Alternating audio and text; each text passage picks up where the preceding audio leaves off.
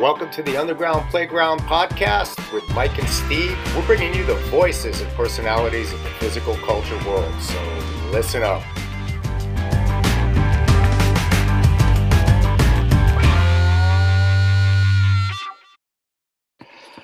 All right, ladies and gentlemen, here we are back again for another Underground Playground podcast. We have, this is kind of a different guest. We have an individual by the name of Jim Fergie Chambers. I don't know if any of you may know who he may be. There's a little bit of controversial type of thing. It's probably about a month ago, maybe a little bit more. He posted a sign in his gym in Atlanta area, and basically the sign drew a lot of national attention to him. The sign basically said no cops allowed, and there was no CrossFit, no cops. So he kind of made a statement.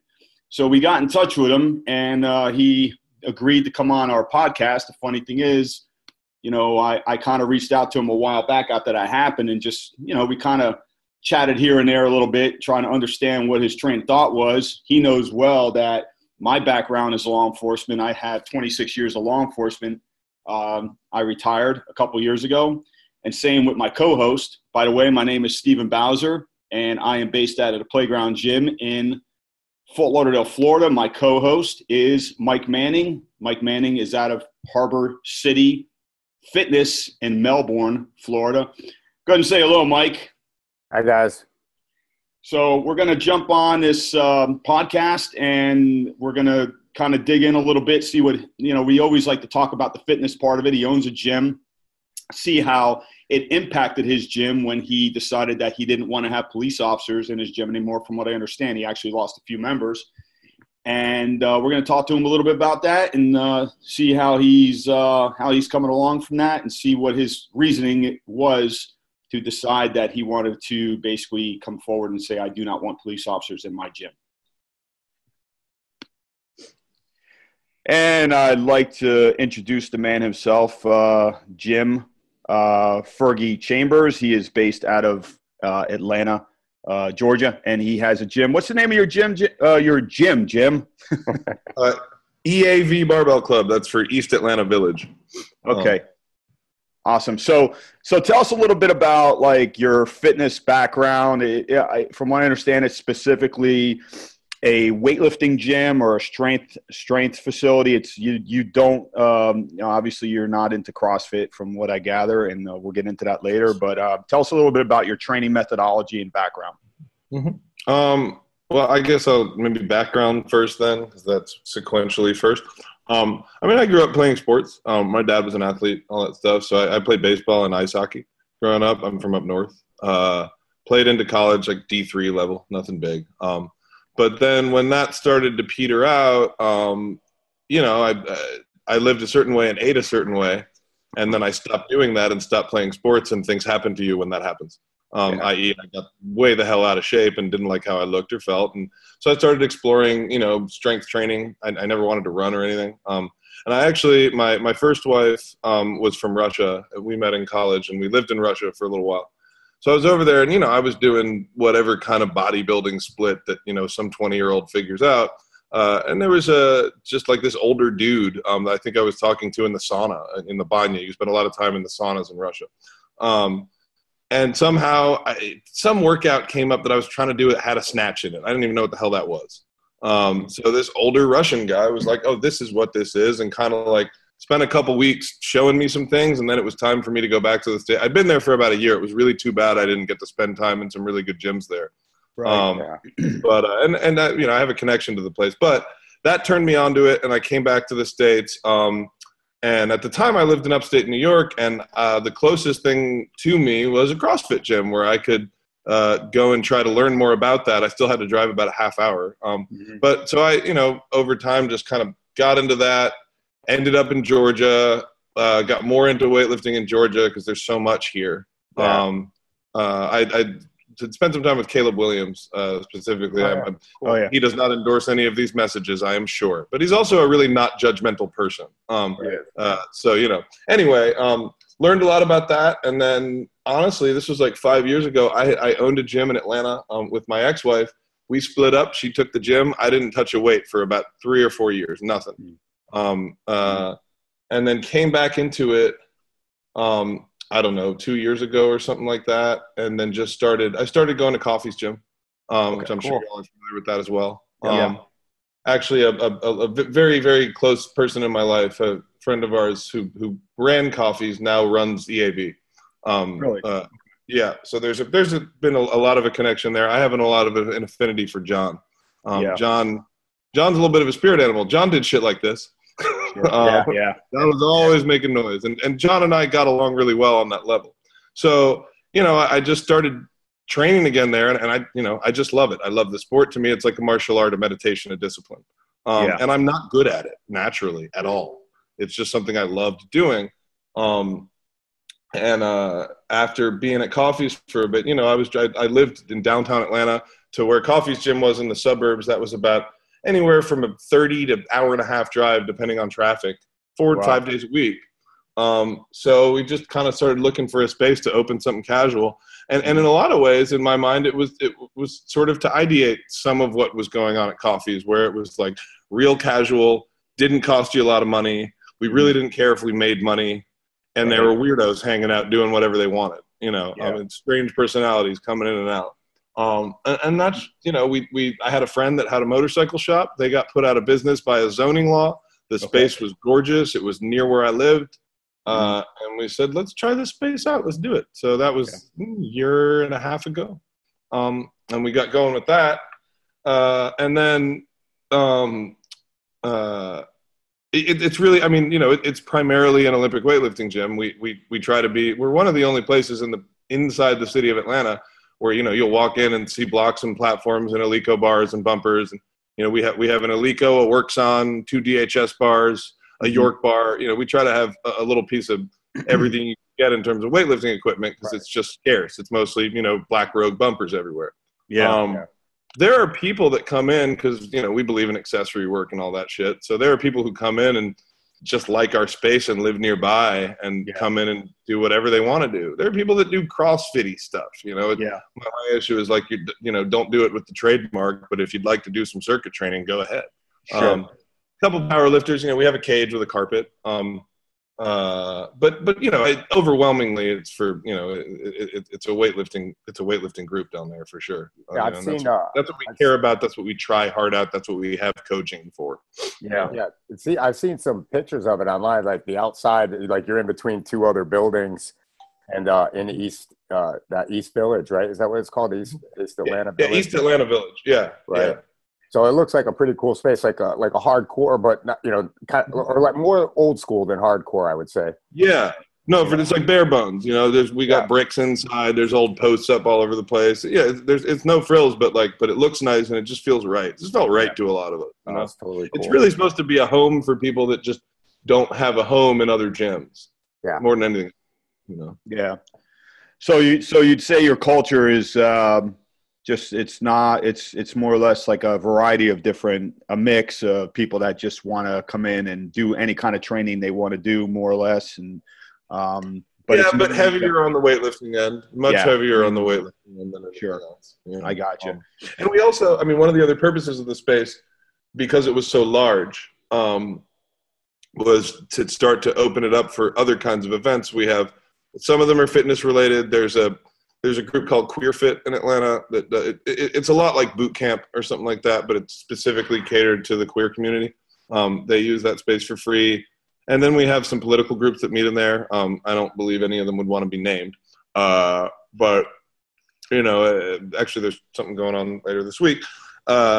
We just kind of keep it open for that. Anything that needs to happen. If there need to be big meetings, screenings. We had a dance party there one night. They redid the whole space. So we try to make it available for stuff that's going on. A lot of the stuff I'm involved in or friends are involved in, I've been very politically active for a long time. So I got you. So is this kind of more or less like, is this like a more of a hobby type thing, or is this like a business for you, or are you? Well, I think when we talk about like what's a business, right? Like in America and the West, we define that usually based on, well, is this a thing that is profitable or not? Is this a thing that is supporting you financially or not? Sustainable, yeah. Look, I was born into a position where that's not something I have to do, Right.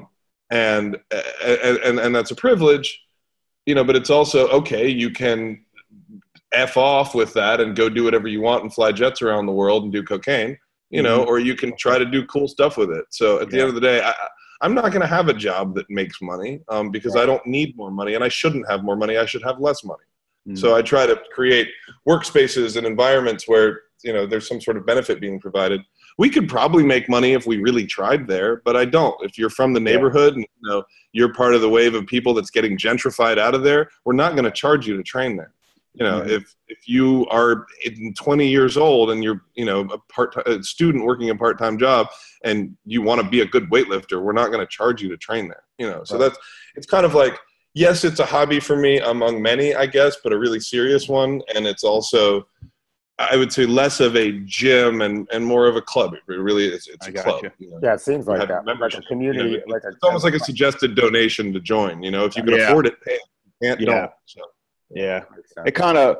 Well, let me ask you this. I want to ask you, like, since you do that, do people, are they consistent? Do they feel like they're committed, or do you? Because I'm not gonna lie, man. Like I always say it. I don't know why I always say it. I'm not gonna lie, but anyway, it's a saying. I've actually given people memberships like scholarship at my facility,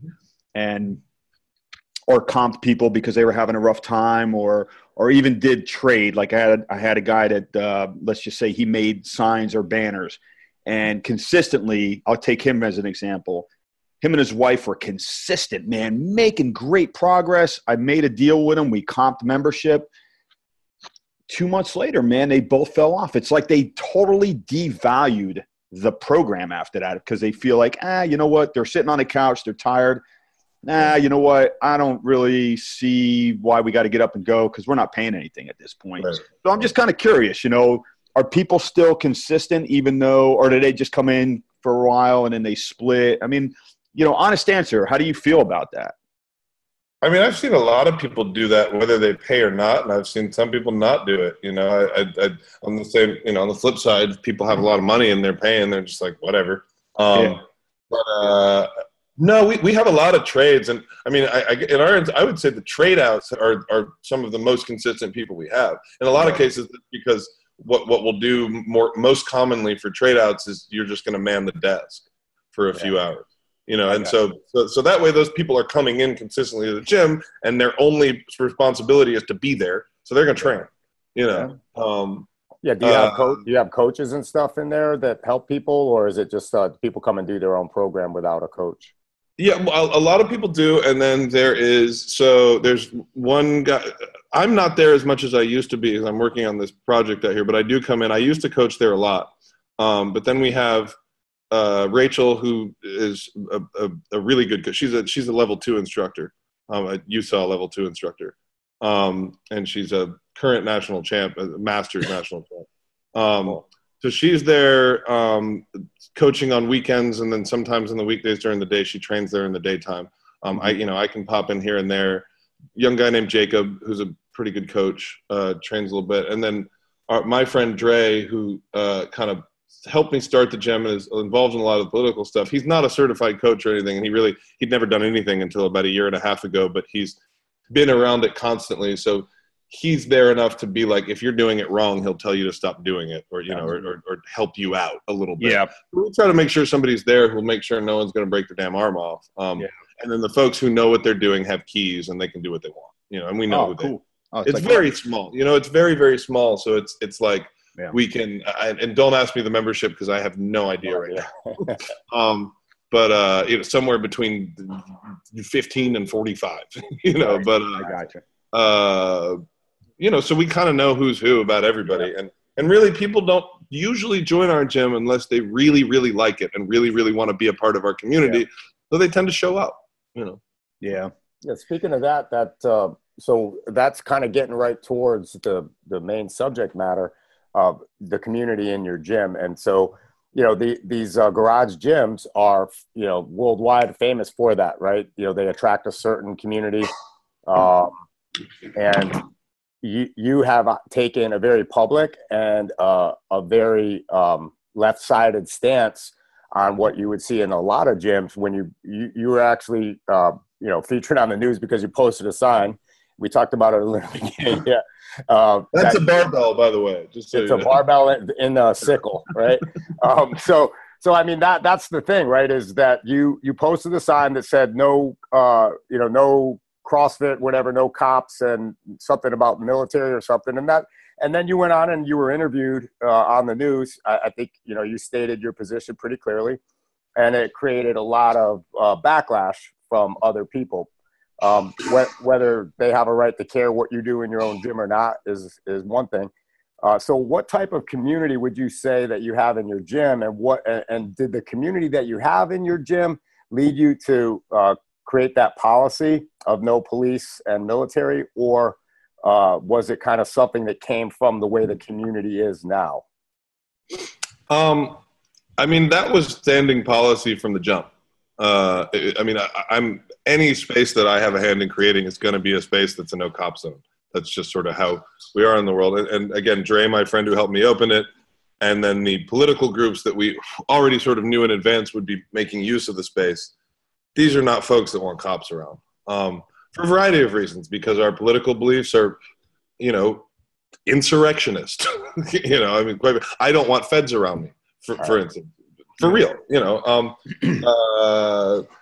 but also because, especially in those groups, but then some of our training groups as well, we have a pretty decent representation from, LGBTQ community.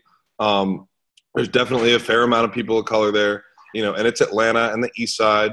This is a neighborhood where, it is kind of on the gentrifying border, and the narratives that we understand from the folks who are from that neighborhood is that the Atlanta Police Department came in with a mandate to clean them the F out, when it was time to make the neighborhood nice, and this is where we've seen this, where I grew up in New York City. It really starts with Bratton and Giuliani and broken windows, where, that blueprint was created, where we take neighborhoods that, have been suffering, and we come in and we arrest everybody for petty crimes, and we clean up the streets, and then slowly houses are vacant. And I mean, there are many layers to it. Of course, there's economic elements to it, as we saw in the recession. And then, boom, here come the rich white people, So all those things sort of played into it. And at the end of the day, it's my feeling and the feeling of those that I sort of run with politically, my comrades, that, I mean, look, we're police abolitionists. We don't believe in policing in the sense that we now understand it in this country. And so normalizing an attitude that says we don't want cops around, and really we don't need cops around because there are other options, is important to us. So being able to make that statement, gosh, we had signs up there a year ago that said essentially the same thing, different signs, different weeks, different people wrote them. And then that week somebody saw it and somebody called the news. Yep. And then the news thought it was interesting and came out. And then they met me and thought it was way more interesting. Well, they figured I'd be like, I'm sorry, but I was like, no, I'm not sorry. So they were like, so they ran with it. But it wasn't like some new thing that, surprised everybody. We'd taken some heat from like some local neighbors here, neighborhood message boards, stuff like that. We had a couple of flare-ups in the past, but sort of was what it was. I do, you asked about publicity or whatever. It's not a PR thing. I will say that I think in the same way that, a lot of businesses, even in the in the 90s, a lot of businesses started putting things up about, supporting equal rights for gay people and stuff like that. Now you'll see a lot of more businesses with like a Black Lives Matter sign in the window, things like that. So when local businesses are vocal about really controversial issues, people tend to pay attention to that. It's a loudspeaker that you have and you can use. My impression is that, we have a culture of sort of professionalism and respectability in the U.S. And if you step out of that, you can be in trouble, Colin Kaepernick. And when you are in a position where you're somewhat immune to that, as I am, i.e., okay, take money away from my business, then you ought to do something with it. And that's how I feel about that, Yeah. So how did you, let's just, being a rich white kid, Did your upbringing? You're obviously left-wing radical. Maybe would you describe yourself as communist in your political beliefs or socialist? Yeah. Yes, I would call myself a communist. It gets very nuanced when you start talking about what does that mean and what end of that. I have a lot of anarchism in me. Did that come from your family? I mean, how did that develop inside, in your personality and your belief system? How do you think it developed? Well, I didn't grow up, in like some really ultra shishi fancy environment. I mean, it was nice and it was comfortable, but my dad was the one who came from the rich family and he was kind of doing his thing. I was with my mom and really an upper middle class environment in Brooklyn. And I went to a very good school but that's also kind of a notoriously weird school. I went to school with Lena Dunham and, a few other folks that have some notoriety now. It's kind of like that, it's the elite but alternative school in New York City. So that was certainly an environment that bred radicalism. I think it also bred a lot of kind of like sanctimonious liberalism, which I have a lot of objections to. I think some of the people that I've talked to in this process are kind of like, they scratch their heads because I'm like, I fucking hate liberals more than anything. And they're like, I didn't expect that from you because I was just about to call you a libtard. Certainly that environment. My dad was a pretty radical dude. He made documentaries focused on civil rights. But he's also decidedly a kind of far left liberal. He's a Democrat for sure. And I had exposure to this, but then maybe the biggest change was I had an 8th grade teacher who was a communist and very vocal about it. And we read Howard Zinn's People's History as our textbook. I don't know if you're familiar with that. It's called A People's History of the United States. It's a really comprehensive history of the United States from really pre-colonial times, written by a really wonderful historian who's now passed. And it started to change my perspective a lot. I happened to have a really big crush on this teacher too, and I had her again in 10th grade. And really? She had a lot to do with that. Honestly, the history faculty at school, I was really into the humanities, all of them. And my exposure to that and also to Russian culture. I read a lot of Lenin in high school. I just sort of got onto that. And I think being able to see my family on one end, I know how much money we have. I know how we got it. I know what sort of power and influence and I say we, not really me, but the folks up there, what sort of influence they are able to yield in the world, and in their networks. Arthur Blank sits on our board and a bunch of hedge fund managers from all over the place, and then they sit on boards with these guys, and it turns into a very large plutocracy. And so I sit there knowing that we have all these billions in the bank and knowing that we completely privately own an enormous media conglomerate, and have done so now for close to 5 generations. And meanwhile, we don't have free education. We don't have free healthcare. We understand the conditions that many are living in this country. And I don't think that was a dissonance that I ever felt comfortable with. And I don't. So it had a lot to do with it for sure. Seeing my aunt have 50,000 roses from Bangladesh flown to a dinner party in Manhattan on a Tuesday night. Yeah, there's some excess definitely going on. Yeah. So on that, I definitely agree. Right. Yeah. Did you? And they're all Democrats, by the way. Of course they. Well, yeah. There's a couple, but the super corporate ones give the maximum to every candidate from every party every year. Yeah. Well, that's a way to hang on to your money to get your candidates elected, right? Right. It's a good insurance bet. So growing up, going to school, private school, you obviously were around other privileged kids with means. Mm-hmm. A very well. I didn't spend that much time in school, though. Just by the way. Okay. But do you notice that, or maybe a lot of times kids that grow up in that type of environment, and then you see the excesses And, you know, when you're young, we're all idealistic and, you know, we want to help everybody else. And you see all that money and that's not going towards helping other people. Do you think that shaped your opinion a little bit? Sure. I think maybe it would have been more shaped by, though, just like experiences within my own family. Because again, our school everybody was wealthy. Actually, there's a very large contingency of scholarship kids there too. Dre was a scholarship kid at St. Anne's, you know, that came from Far Rockaway. But it wasn't, you know, this wasn't the kind of private school where, you know, we didn't have a football team. We didn't have a prom. Nobody had cars. It was on a corner in Brooklyn, you know, and most people lived in brownstones nearby. You weren't driving your BMW to homecoming, you know, so it wasn't that kind of ultra elite environment. It didn't seem that way. So I don't know. I mean, I think my own family had something to do with that. Certainly, you know, some of that environment and the closeness to the city.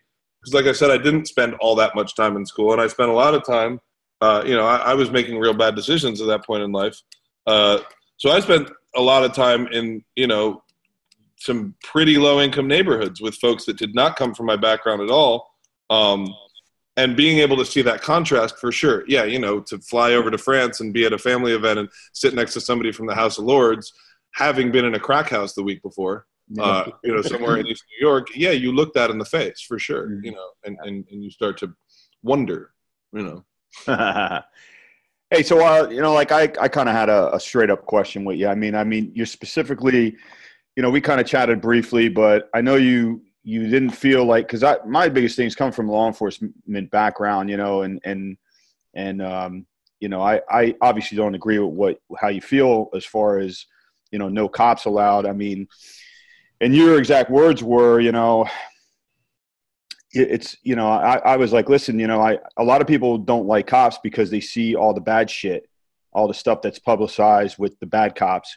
And I wanted to make it clear to you that, you know, all the good cops, you know, they hate that more than anything because, you know, obviously they don't want people to stereotype, you know, that all cops are dirty, obviously. So, you know, you basically just kind of said to me, you know, you don't think that, you know, cops are inherently bad people or bad humans, but I guess it was more or less, I don't know if it was just that you didn't like the police officers themselves or, you know, you didn't just like the system more or less. Sure. Am I right about that? Or, I mean, yeah, I mean, so I think again, when we discuss these things in the context of a Western liberal culture, and again, I used big L liberal to define pretty much everything that exists in the American psyche. We get too caught up in individual personalities, you know, but this guy's a good guy. That's nice. You know, I'm sure there are plenty of good guys. My issue is even the good cops doing the good job the right way, they are enforcing policy that I consider to be criminal. You know, they are arresting nonviolent offenders that are getting locked up for 25 years over drug charges is a fucking crime against humanity. You know, there's no reason I shouldn't have done life 17 times for all the drugs I've done in my life, but I have buffers of protection. Is that the fault of the individual cop making the arrest? No, but you're part of the system. And so I equate it to, I'm not going to use the Third Reich because it's too easy of an example and it's too cheap. But if I were to say, I mean, gosh, anybody, let's take, you know, the Spanish Civil War. I'm sure there are plenty of folks who, through some degree of partisanship, became members of General Franco's army that were decent people. They put on a uniform that signified that they were fighting for a specific cause that served a specific master. And I would not have said, well, you know, when that guy goes to home at night, that fascist is probably a really good guy.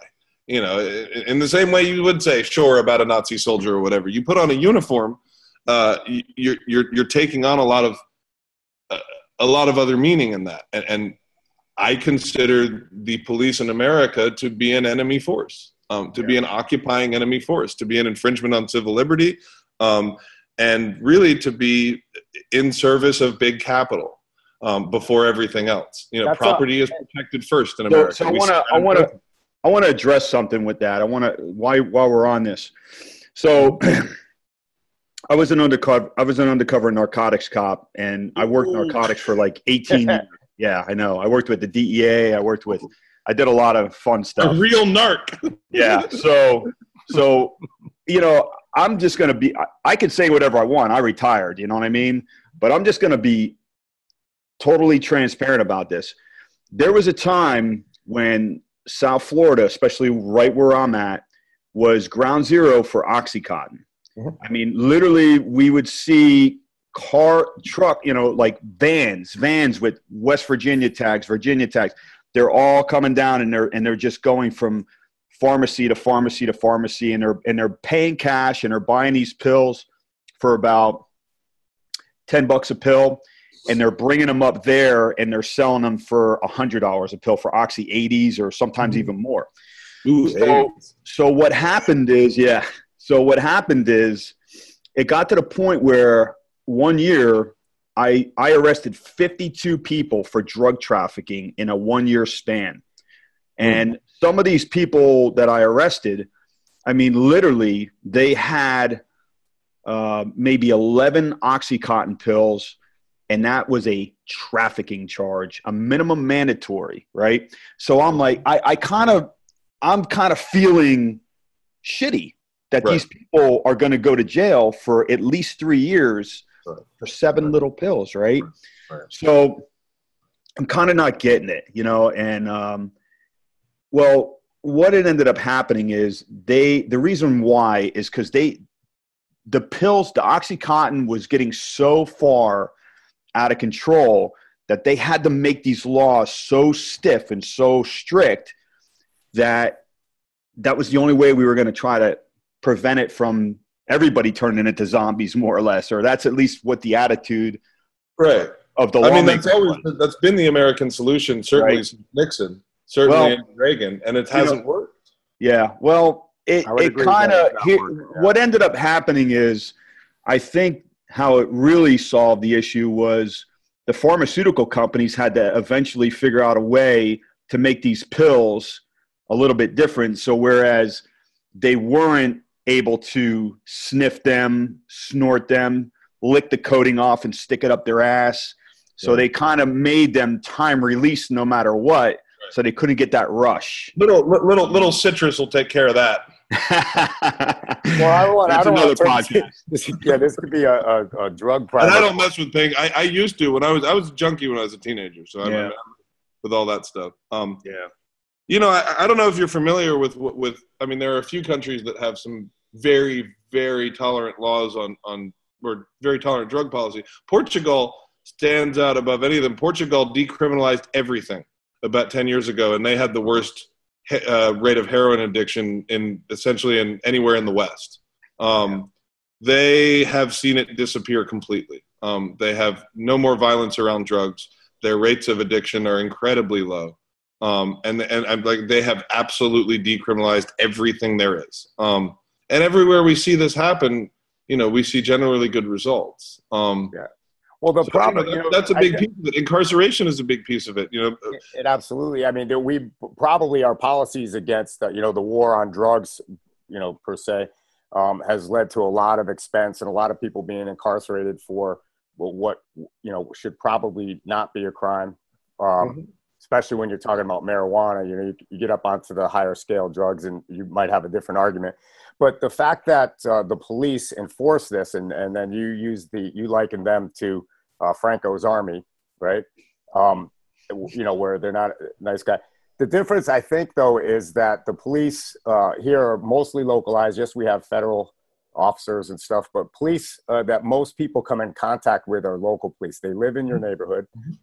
They shop in the same. They don't really live in your neighborhood anymore. Well, that's big cities.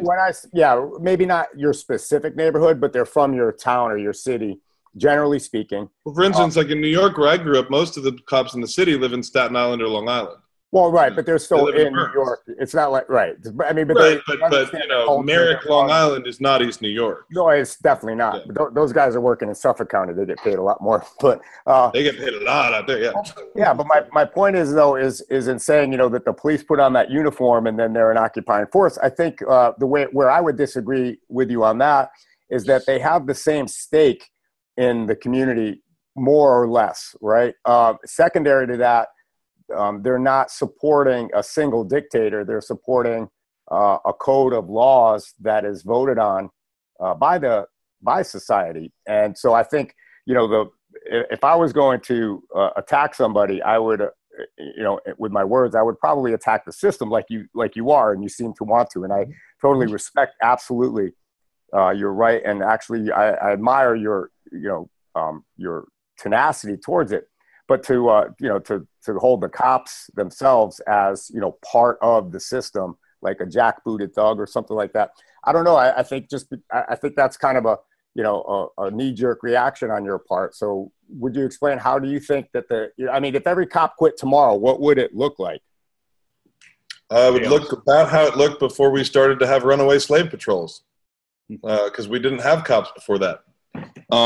Look, I think, I mean, that's really the crux of the issue, right? It's not about, is it the system? Is it a man? Is it a cop? No, it's not a single dictator in the U.S., and that is what has made the tactics of our regime so much more sophisticated and advanced than mid-century fascism.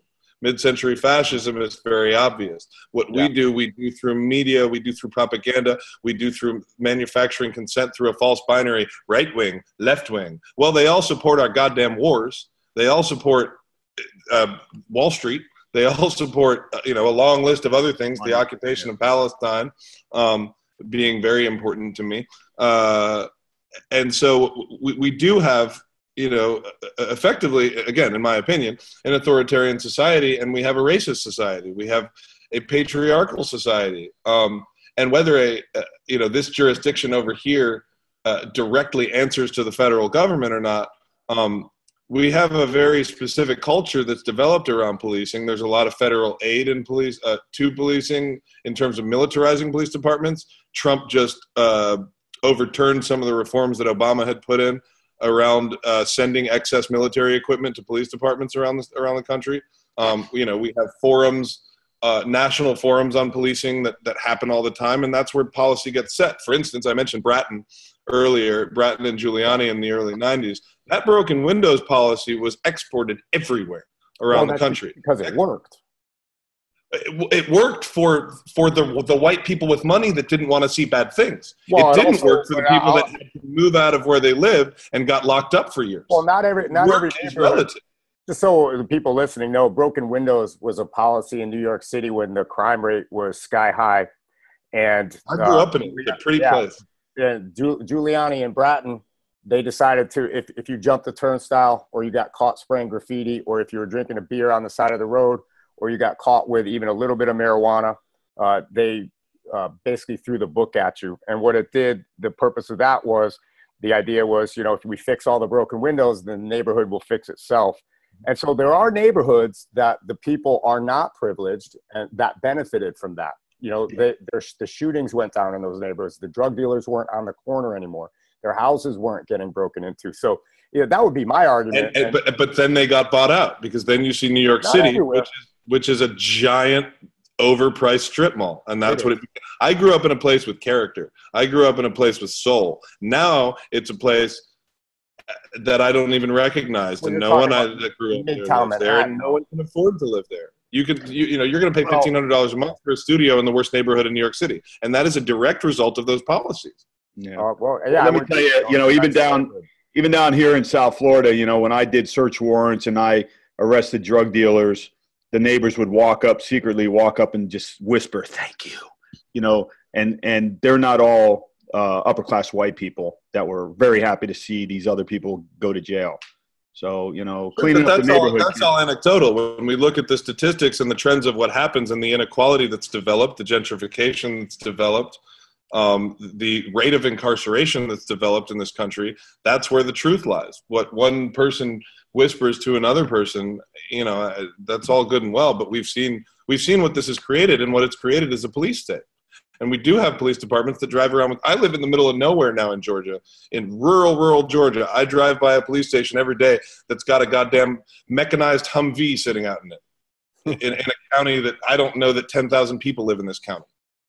For what? This is all, it's widespread. But just in case, I guess the greater point. Just in case there's a hostage situation, just in case, they need that to try to, rescue somebody that's, what if just in case those weirdos commune down the road get out of line. Yeah, if you weirdo communists open up a commune out there, we got to have a Humvee to shut you down if you get out of hand. That's right. Well, ask David Koresh.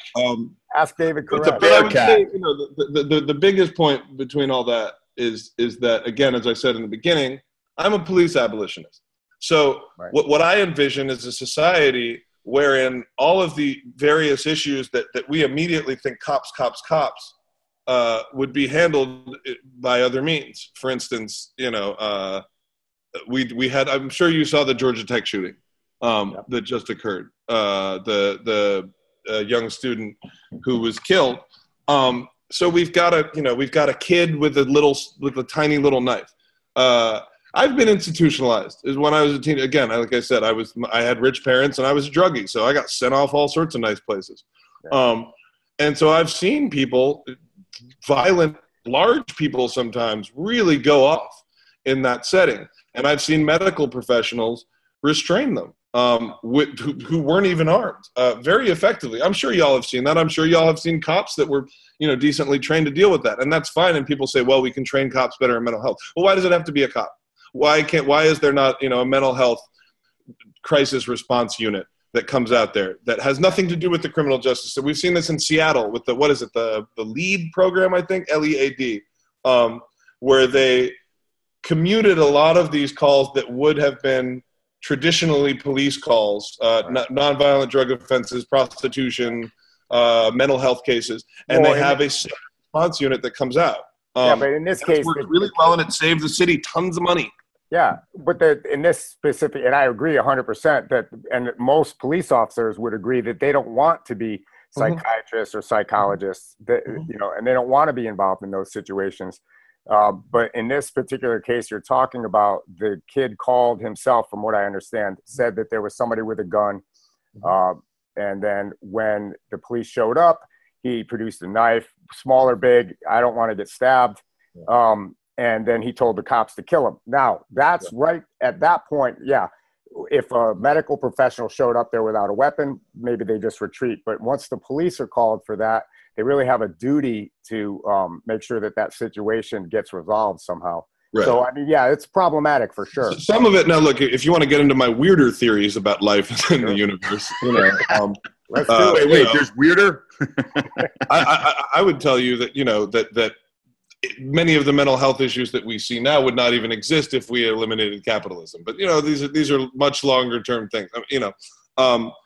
That's one example. There are plenty of examples. I think the point is that in the past, before we had police departments, communities had ways to address issues, even issues of criminal justice, even issues of punishment, whether it was a magistrate or a local court. For the Rwandan genocide, all of the justice for that was meted out, not by law enforcement organizations or a traditional criminal justice system.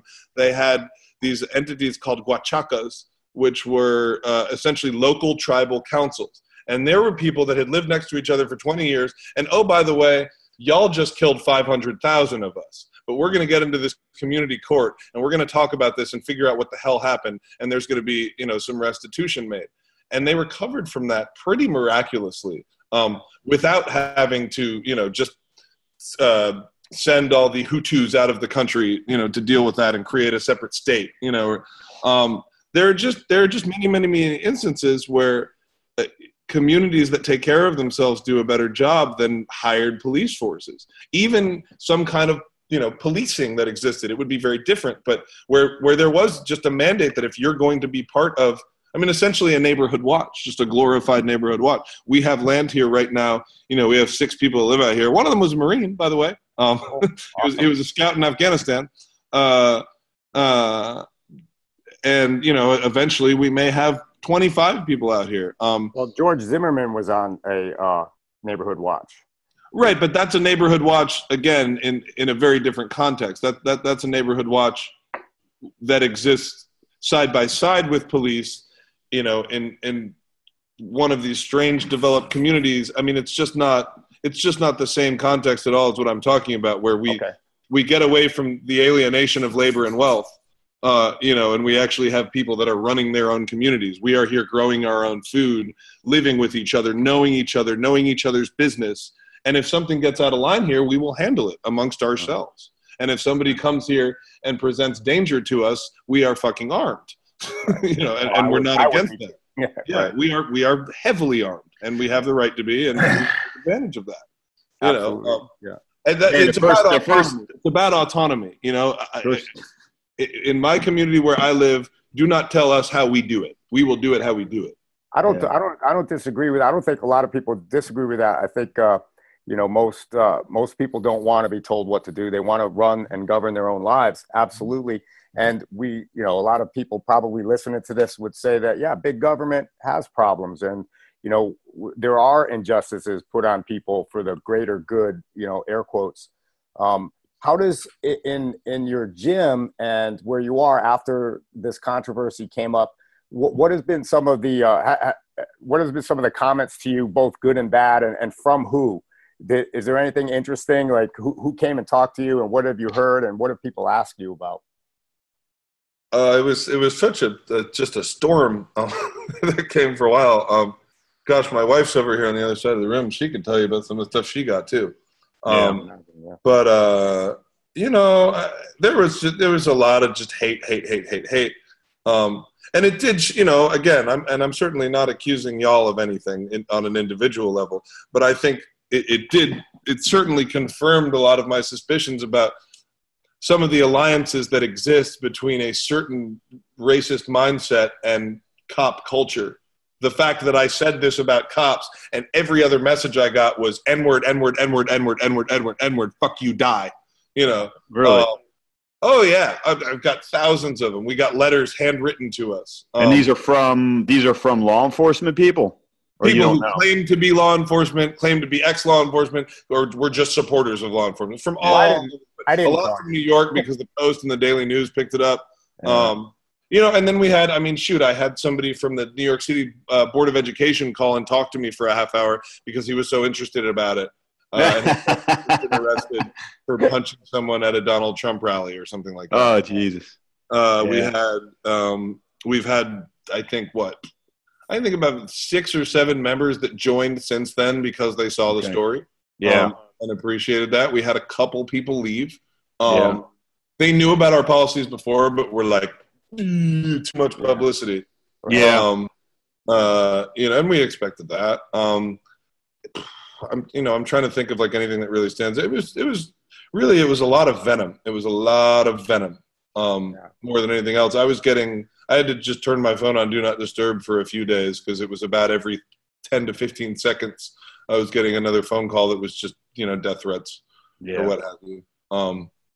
I mean, that's going to happen though, you know, no matter what. There's always going to be, I mean, even if you put on there, you know, no rich white males allowed in my gym, you're going to get some kind of backlash. But, you know. No, I answered.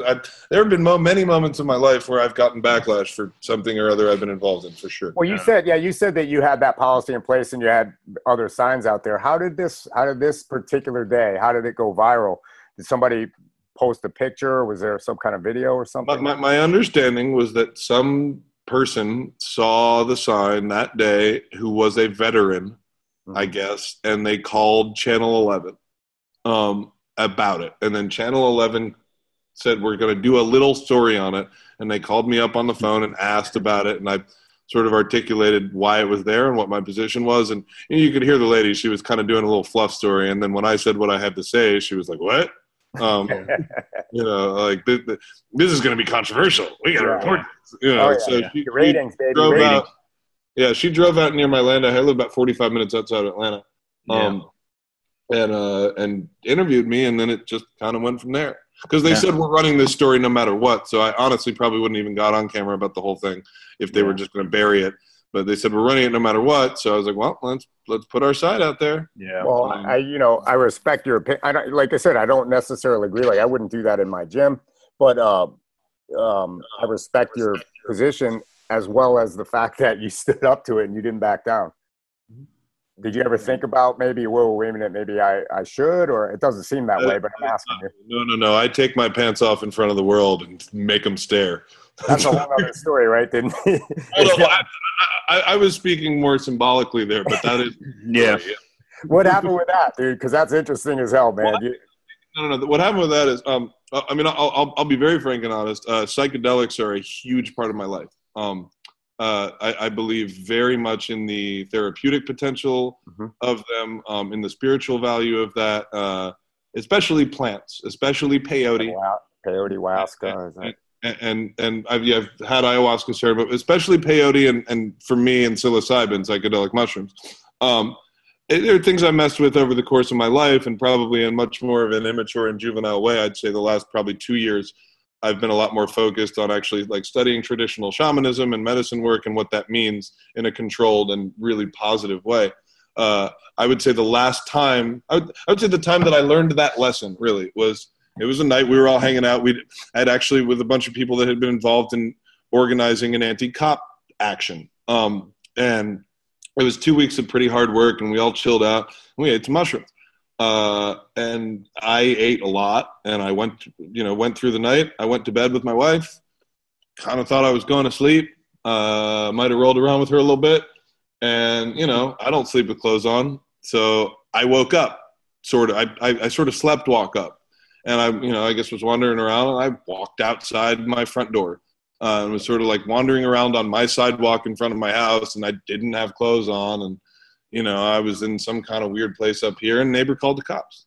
So it wasn't like I was like chasing people down and showing them my junk, like I was just kind of wandering. I thought I was in Paris somewhere, And one of the lessons I took from that was, you got to figure out, when you're gonna do things like this, you have to do it with intention, and you have to do it in safe places with people that are aware of what's going on and where you're not exposed to, to situations like this. And that's part of why I moved to the woods, not because I want to take mushrooms and be naked. I mean, that too. I did that last week a lot. It was great during the hurricane. That was nice. But just because, look, somebody who's like me and does the things that I do in life maybe doesn't do so well when they're surrounded by cameras and neighbors and cops and lawyers and sirens everywhere. We do a little better out here.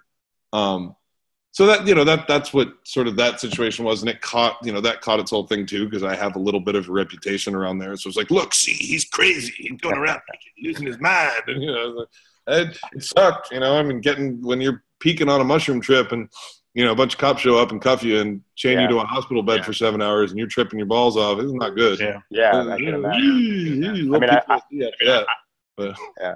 Holy cow, that's a great story. But that was that one. Gym was operating at that point. That was when the gym was going on. Everybody there laughed about it. I'd hate to see what happened if I did that here. I wouldn't, but yeah, that might be a problem. All right, cool, man. Well, Mike, anything else about the gym, about fitness, something fitness related? Well, I'm interested in maybe hearing. I'm getting ready to go train in a second. You get you jacked up, but Jim, you said were you in Moscow when you were in Russia, or was St. Petersburg? St. Petersburg, gotcha. And you were there going to school? I was going to school and also just kind of staying with my first wife and my ex-wife's family. Our kids had the opportunity to be with her family for the first time. So we were just I was studying a little bit, and we were just being back in her home for a little while. Gotcha. Okay, cool. I'm pretty. That's a good story, man. So far, I really appreciate you giving us your opinion and your point of view, man. I think it's really interesting. And like I said, we're not trying to beat you up. We're here to just listen to it. So do you want to add anything to let us know, or any of the people listening, what's going on? No, I guess, as to the whole controversy that existed too. I think one point that we repeatedly really tried to make was, look, if you've been around weightlifting, powerlifting, CrossFit, bodybuilding, strongman, any of that, you'll know that when you walk into spaces where people are training like that, you generally have pretty heavy pro cop culture, pretty heavy pro military culture, maybe very athletic kind of jock culture. It's pretty standard around the country. I think part of what we were trying to say here was look, we don't really care what you're doing up in your gym in Marietta or Roswell. We have a little space here in East Atlanta, and we have a small group of people that prefers to have things a certain way and to create an environment with which we're more comfortable. And that's really what it came down to. And I guess that the fact that made people so angry was just sort of weird to me, because look, I can walk into a regular gym and there's a lot of stuff in there that will make me uncomfortable, and they look at the tattoos on my face and think about the people I've slept with of this gender and that gender, and take a look at the earring dangling off my ear and the things I have to say, and they might want to kill me. I mean, for real, down here in Georgia. So that was sort of a bit, that is the biggest piece of it in a way, is look, this is how we are and this is our space. Leave us alone. I think a lot of the, a lot of the social media with people that I saw comment on different people posting that article and the video from the news about your gym. I could definitely see where you would feel threatened by that. And, also, believing in the things you believe or looking the way you do or saying the things you say, that in certain environments you probably would not be welcome. You're right. But I also saw a lot of people like myself. USA Weightlifting did ban our affiliation. They pulled our affiliation. Who did? Really? Mm-hmm. Yeah. How did they do that? Did they call you, or they get in touch with you, or they just basically? No, I was emailed. I heard about it first. I think Team Georgia Weightlifting put something up about it, and then I got an email from USA. And there was very little. It was funny. Was just about to cut them a check for a donation, and I didn't know any of this was going to happen. But no, they just emailed us and said no. They said something about the code of ethics. I vaguely considered going after it for a second, and it was whatever. Maybe but they didn't pull any of our personal memberships. They didn't pull Rachel's status as an instructor, any of that stuff, because they didn't have anything to do with that. They just said. So I said, fine, and we made a bunch of jokes about becoming a satellite affiliate of North Korean weightlifting. Well, I don't know if they'd let you, but that would be funny as hell if you did it. But my point of the whole thing is, like, a lot of people that commented that I saw on things were basically like saying, hey, I don't agree with him, but let him do whatever the fuck he wants. It's his business. It's his place. And, why are you pissed off about it? I'm not pissed off about it. I was a Marine and a cop. I'm not pissed off about it. As a matter of fact, I want you to do whatever the hell you want to do and be happy with it, right? And that's why I say I respect the way that you stood up for it and didn't apologize for it. For other people getting mad or, anybody who would, wish harm or ill will upon you because of the way you believe, that, as long as you're not hurting somebody, then, you should be able to do that. I think that's what this country is about. And I think a lot of the police officers, military members feel the same way. So even though you got a whole bunch of hate mail, right? In the vacuum, it seems like everybody's out against you, but I don't really think that that's the case. No, I know that those folks are a little more vocal. Yeah, for sure. They get vocal. So. Yeah. And listen, anybody, any law enforcement officer, a legitimate law enforcement officer, is not going to be sending you shit in writing, putting themselves out like that, making threats or using the N-word or this or that or the other thing, because you know what? Cops are very vulnerable. I mean, you see that one cop that's getting jammed up who posted something like 4 or 5 years ago making jokes. That guy's probably going to end up getting fired. Should have been. You know what I'm saying? Like, they're vulnerable is what my point is. So, and I agree. There's no way for me to verify who was or wasn't. Right. I'm just saying. I just don't want you to think that bunch of fucking cops are making threats. I know one guy wanted to challenge you to a boxing match or something like that. Yeah, what did you answer him? for a charity or something like that.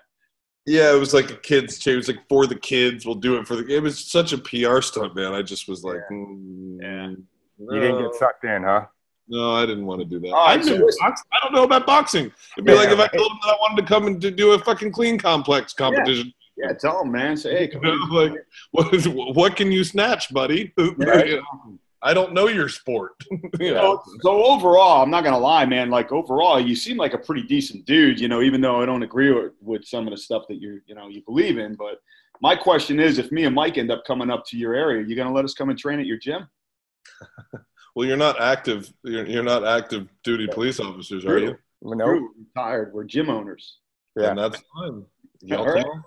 It's really about a lot of it, and maybe I didn't bring this point up too, is that, I view sort of the number one political enemy target, whatever it is.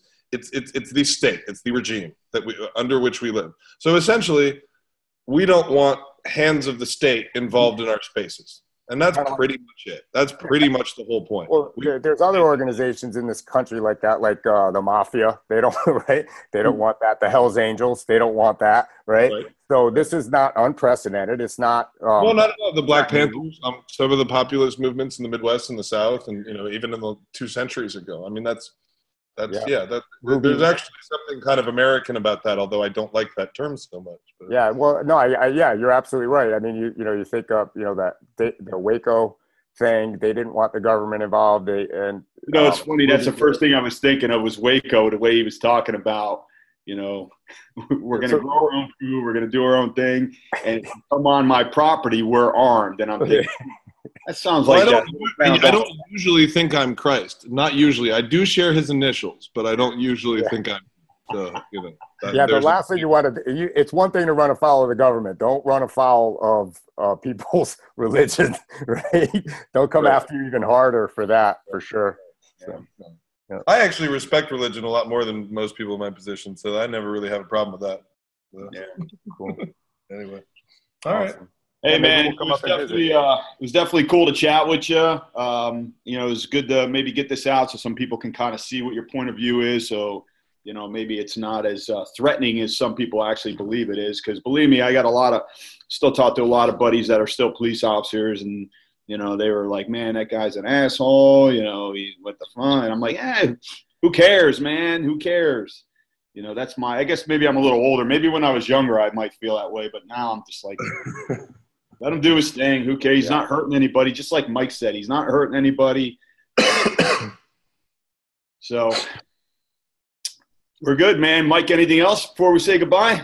Cool. I just want to thank you for your openness and candid conversation. I think it was a good talk. I think the people that will listen to this are going to get really good insight, and maybe they'll think about some of the things you said. So all in all, really good to talk to you, Jim. I really appreciate you coming on. No, I appreciate it. Had a pleasant interaction. I got to go lift some weights now. I got my garage. Me too. All right. Give him some help, man. All right, from up in Atlanta, we're stopping in, buddy. Yeah, come on. Let's do it. All right. Bye-bye. All right, this is Steve and Mike, and we're going to be signing off on the Underground Playground Podcast.